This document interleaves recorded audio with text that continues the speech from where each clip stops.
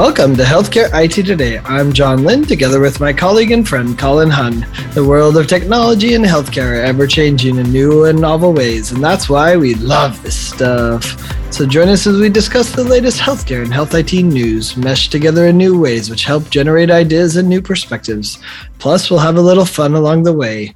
On today's episode, we'll be previewing and making some healthcare workforce predictions and talking about some solutions. And be sure to follow the show on Twitter at the hashtag HITSM and our personal accounts at TechGuy and at Colin_Hung. Plus, check out our 16 years of health IT blog content at healthcareittoday.com. Yeah, workforce is hot right now. Well, it's a hot button topic. I think for some, it gets people hot under the collar. Yeah, that's fair. Well, it's hot whether you want to leave. It's hot if you're a boss that has people leaving. It's hot all around. Yeah, it's definitely the topic of discussion whenever I talk to anybody. It doesn't matter what role, it doesn't matter what kind of organization. And, it's either feast or famine, right? Depending on which side or where you fall. That's true. There's some people that are thriving, right? If you have a remote workforce, you have opportunities, it's actually a good thing because you're going to be taking the people from those that aren't as flexible, for example. Yeah. And, I've heard from a few companies and a few organizations that are actually, not finding it too hard to get people right now because of some of the, cuts that have been made at some of the other tech companies. Yeah, that's right? true. So there's some people available now that weren't available 6 months ago. So definitely, it is depending on where you are and what department and where physically you're located, you could be either in a very high or very low. Right? The only people winning are the HR people. Is that? Although I think they have a lot more gray hair these days too. That's fair. It's much more stressful. That's true. So John, maybe before we dive into some of the technology stuff, let me ask you, what are some effective ways you've seen or experienced personally in terms of keeping people engaged in an organization? Yeah. So for me, I think it boils down to two values. And then there's things you do to illustrate this, right? One is, am I valued at an organization? I think that's one. And the second one for me that's important is, do they trust me? And I think it's interesting to think about those two, right? Like, how can the organization show me that I'm valued, right? And, kudos and accolades are nice, right? And that's one form. But I think the way you really show you're valued is just recognizing the work that they're doing and thanking them and showing gratitude and appreciation. And I think that was, that's one of the ways that I think is key, right? And like, how you do that and that you're intentional about doing that, I think is key. And then the other one is trusting, right? Like, okay, do they trust me to do this? Are they giving me responsibility, right? And I don't think this is true for every position. I think there's some positions where they don't want to be trusted. They just want to be a cog in the wheel and they want to move on with life. But, the high performing players want to be trusted to be able to do these things, right? And to be given responsibility that matters to them. So I'd say those are maybe the two things. And, when I think about the bosses and leaders and organizations I've been in that do that, that's, like, oh, I want to work there. Yeah. I mean, there's certainly some superficial things that over the last couple decades have been touted as ways to engage people and keep them, like, unlimited vacation, flexible working, where you can work from home, work in the office, all those kinds of things, mentors that you can tap into in the workplace. All these are helpful, but I think you've hit the nail on the head. Those are superficial. You have to go deeper, right? To really engage and keep people, you have to trust them. You have to listen to them.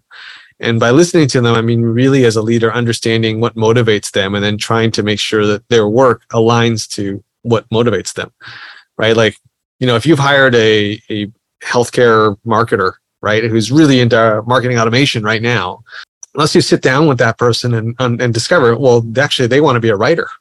Right?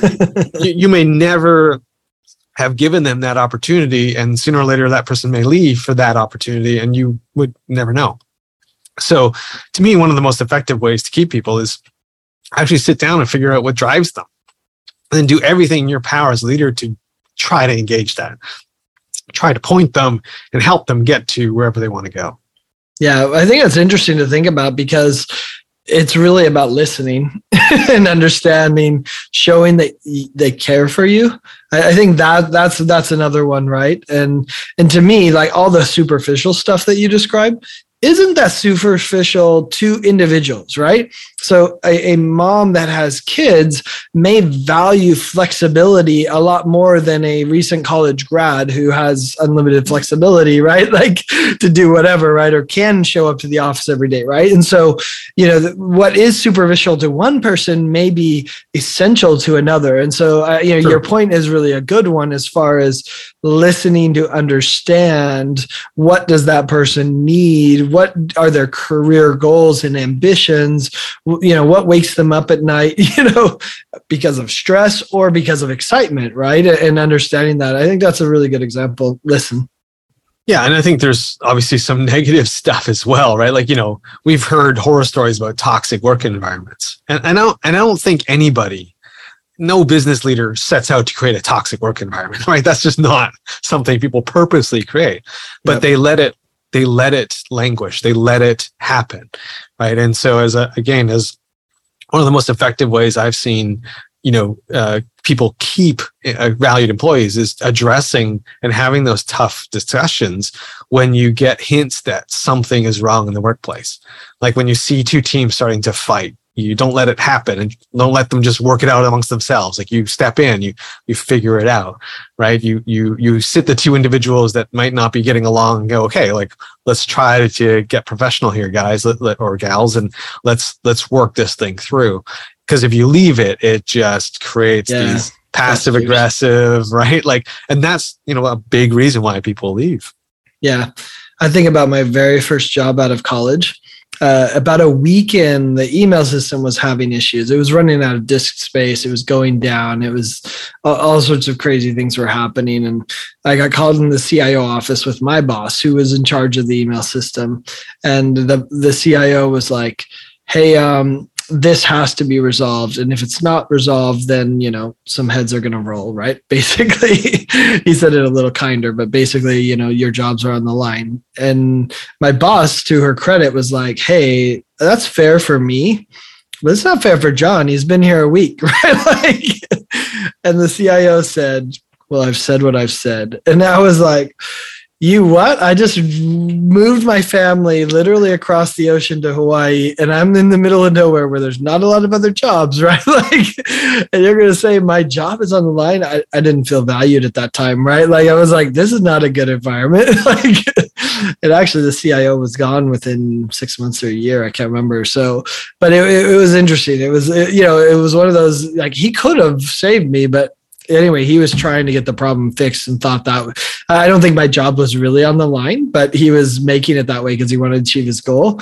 But I just think about even now, 20 years later, I still feel the emotion of that moment and how I didn't feel very valued right then. Well, and that's, as a team leader, as someone who's had the fortune of working with some really good teams, people problems are messy. I mean, it doesn't matter whether you're a work environment or a home environment, they're messy, right? Yeah. And so a lot of people really want to avoid it, right? They carve it off or compartmentalize and say, well, that's a personality thing, and that's not mine or my business to get involved in it. Mm-hmm. Unfortunately, that usually backfires. It's probably the worst thing you can do, right? Right. You have to wait. Bad. Yeah, you have to wade in, but you don't have to be heavy-handed about it. You're like, sure. Okay, hey, you two have to get along and find a way, right? Like to me, that's like pointless, right? Like it's more of like, how can we find a way? What can we do to make this work? Like, do we have to keep you separated? And in which case, fine, right? Let's, if that's the only answer is to keep these two groups separated, okay, let's work this out. Like if you value both teams, right, and you want to keep them, and you have to kind of start wading into this. So yeah, I've never been a fan of people who just kind of wave their hands and go, you sort it out, right? Like, because to me, what have you done? You've done nothing to solve the problem. You've added nothing, right? Other than give an edict, which just makes that problem fester. Absolutely. So, Colin, as you look into the next couple of years, what's your prediction on, are we going to be dealing with this for a long time to come over the next couple of years? Is it going to get worse? Is it going to get better? What's your predictions there? Yeah, I think for the clinical side, it's going to get worse over the next 2 years. I don't think it's going to get better. I think maybe we might hit a bottom and stay there for a little while. Maybe not, it didn't get worse, but I think it's going to be painful for the next 2 years from the clinical side. The reason why I say that is because, nurses have discovered, for example, that going to an agency and working for these traveling nurse agencies is far better than working for an organization. And these organizations, although they would love to keep these nurses, they cannot pay what these nurses are now being paid. They cannot give them the flexibility where they can take 3 weeks off in the middle of between, engagements. That doesn't happen, right? And, right. So until they fix their internal workload and HR and payment, which takes a long time, right? I just think from the nurse's perspective, it's not going to get better. And the same thing with clinicians, like with physicians. I just think, they're getting burned out. That's not going to be something that's going to be instantaneously solved over the next 2 years. The nurse one's a challenging one. It's the travel nurses that I've been hearing stories where like there was one staff nurse and everything else was travel nurse. And I just think about how many patients are going to suffer from the lack of continuity in an organization. I mean, travel nurses are amazing. Don't get me wrong, but there's something about the continuity of knowing the organization, knowing the flow, knowing how it's bedded, all of these little cultural nuances that travel nurses don't know. And if you only have one there, like, wow, that's a big change. And we're seeing that happen in a lot of places. And I don't begrudge the nurses. They can get paid sometimes 1.5, 2 times as much traveling. So then, you can take the 3 weeks break because you just got paid so much and you're getting paid the same and getting nice 3-week breaks. Of course, you got to travel. There's, some can't do that. But anyway, I think it's a challenge.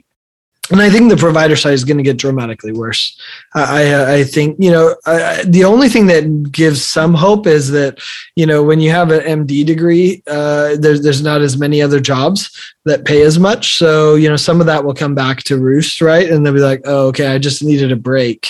And now that I've had a break, I can come back. So that will soften the blow some, right? And maybe it won't lead to the bottom where they're just gone for good, which I think is happening, in other tech industries, right? Where they're like, no, I'm sick of this industry. I'll just go to a new one. We won't see the same exodus in healthcare because the RN and the MD, the DO is such a investment of your time and energy that there's not as many options for you to go to. I think on the health IT side, especially for provider organizations, I think it's going to be less of an issue if they accept virtual.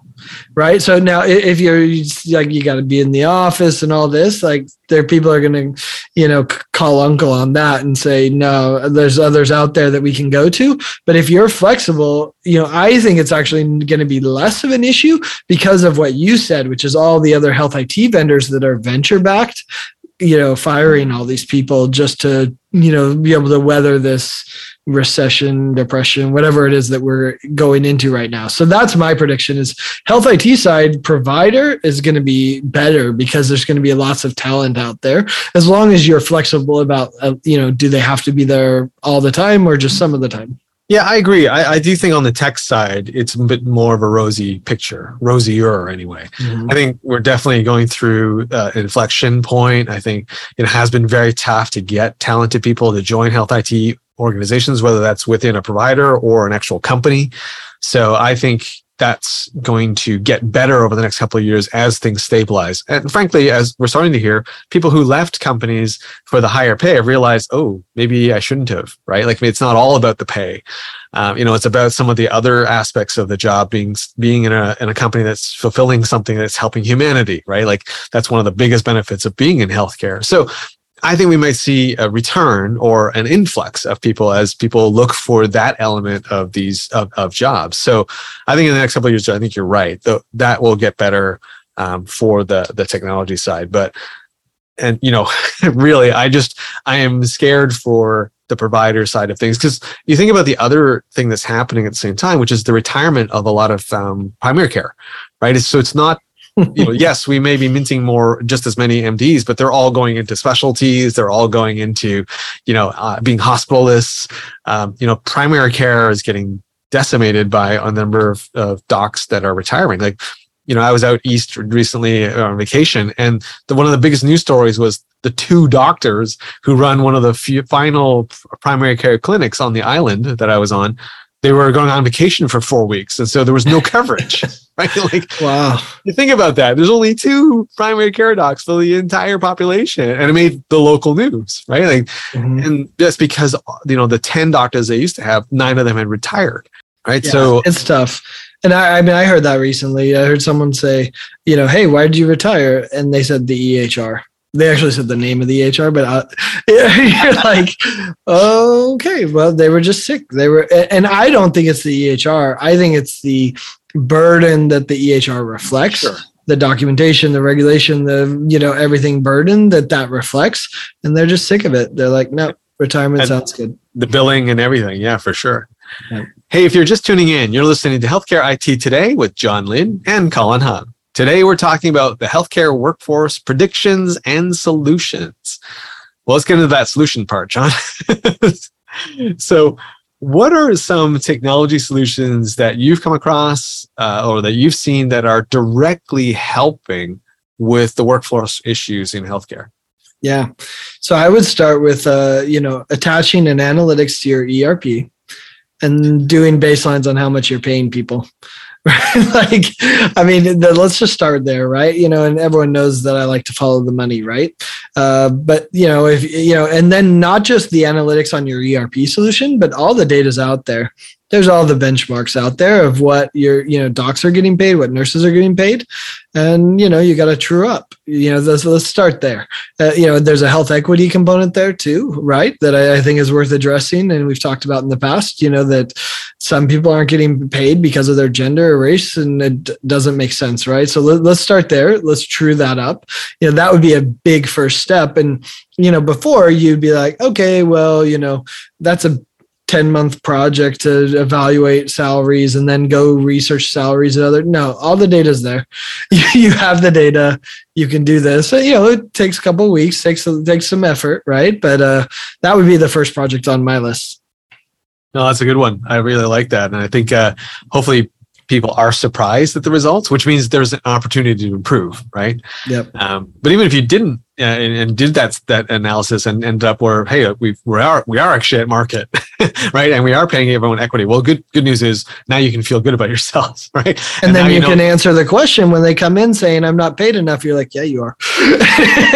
We have the data to prove it. And what a great story to tell, right? Say, hey, we're actually looking at this and we have data to back this up.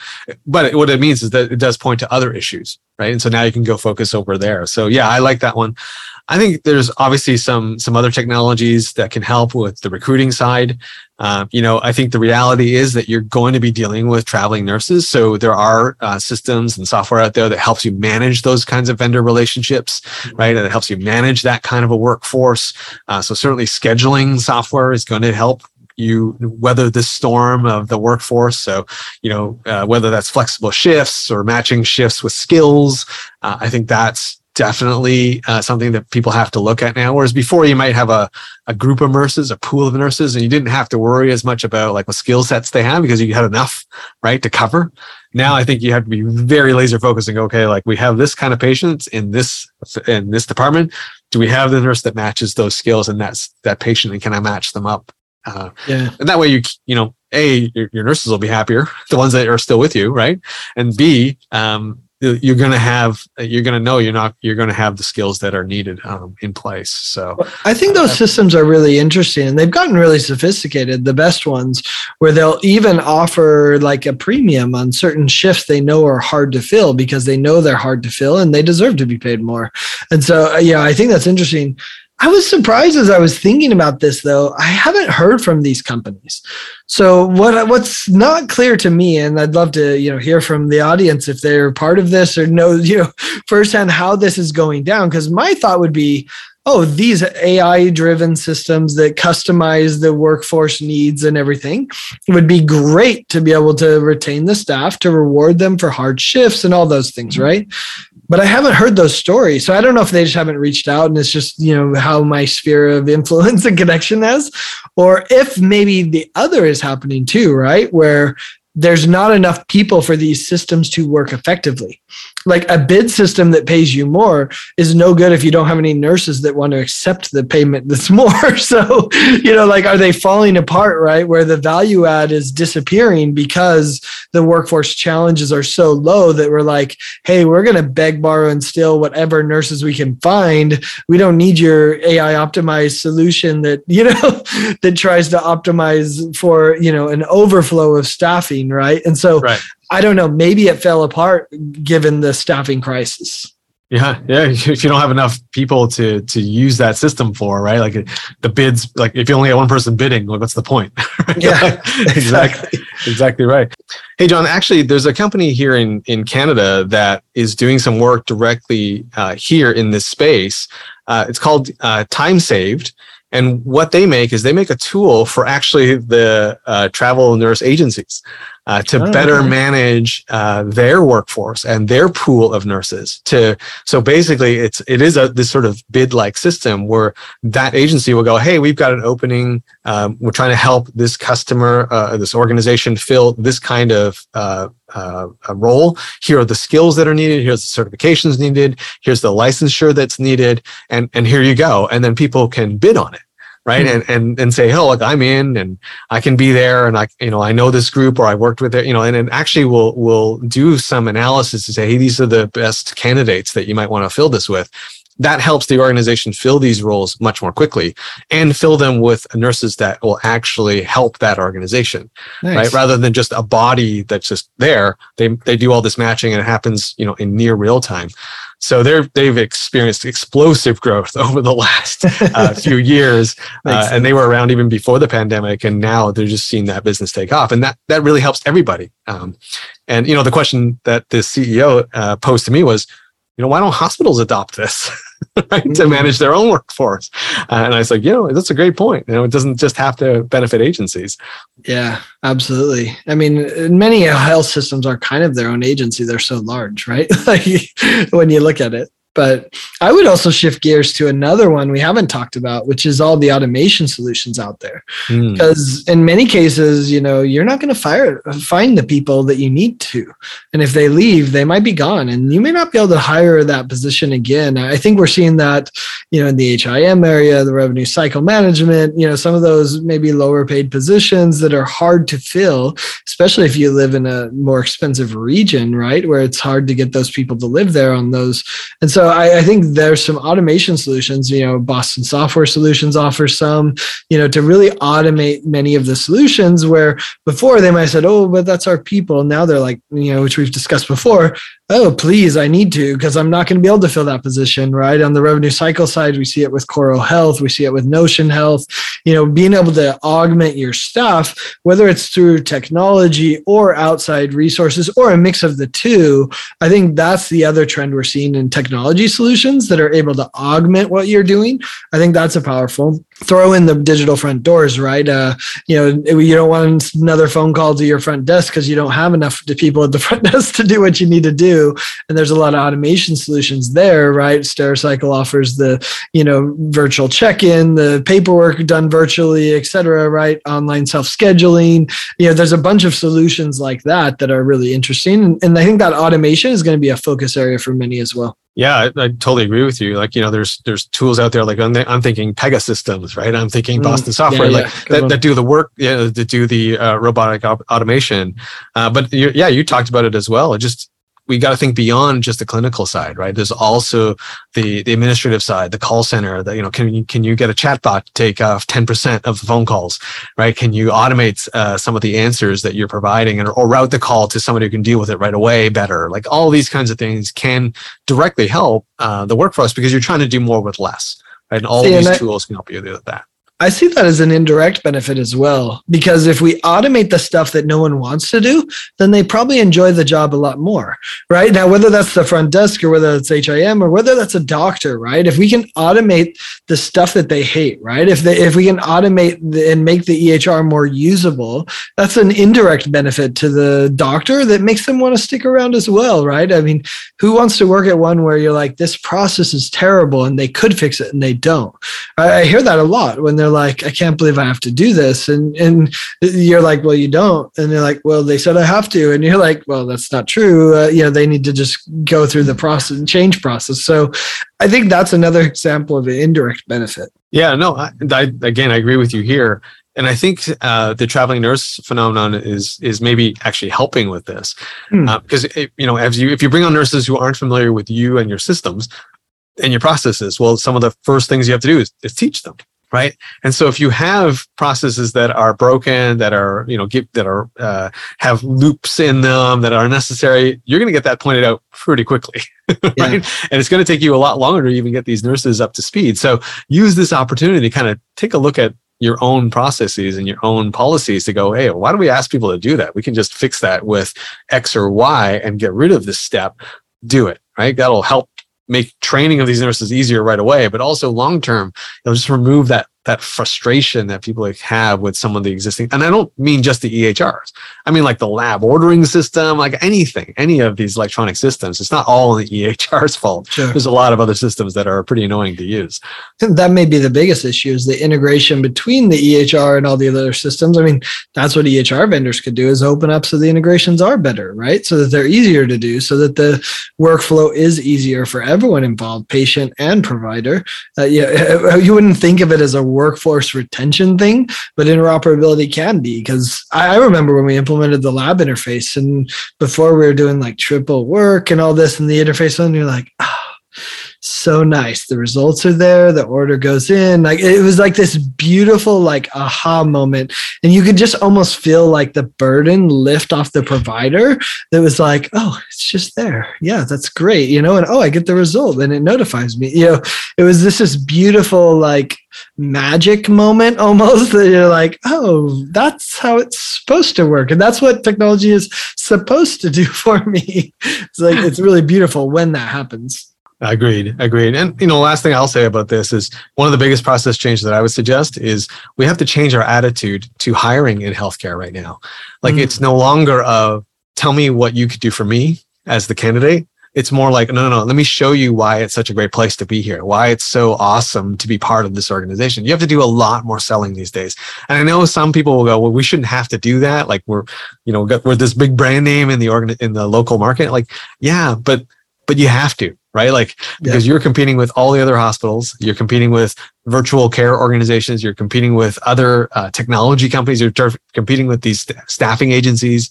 You have to sell yourself a little bit more now. So you can't leave it up to a reputation that supposedly you have in the marketplace.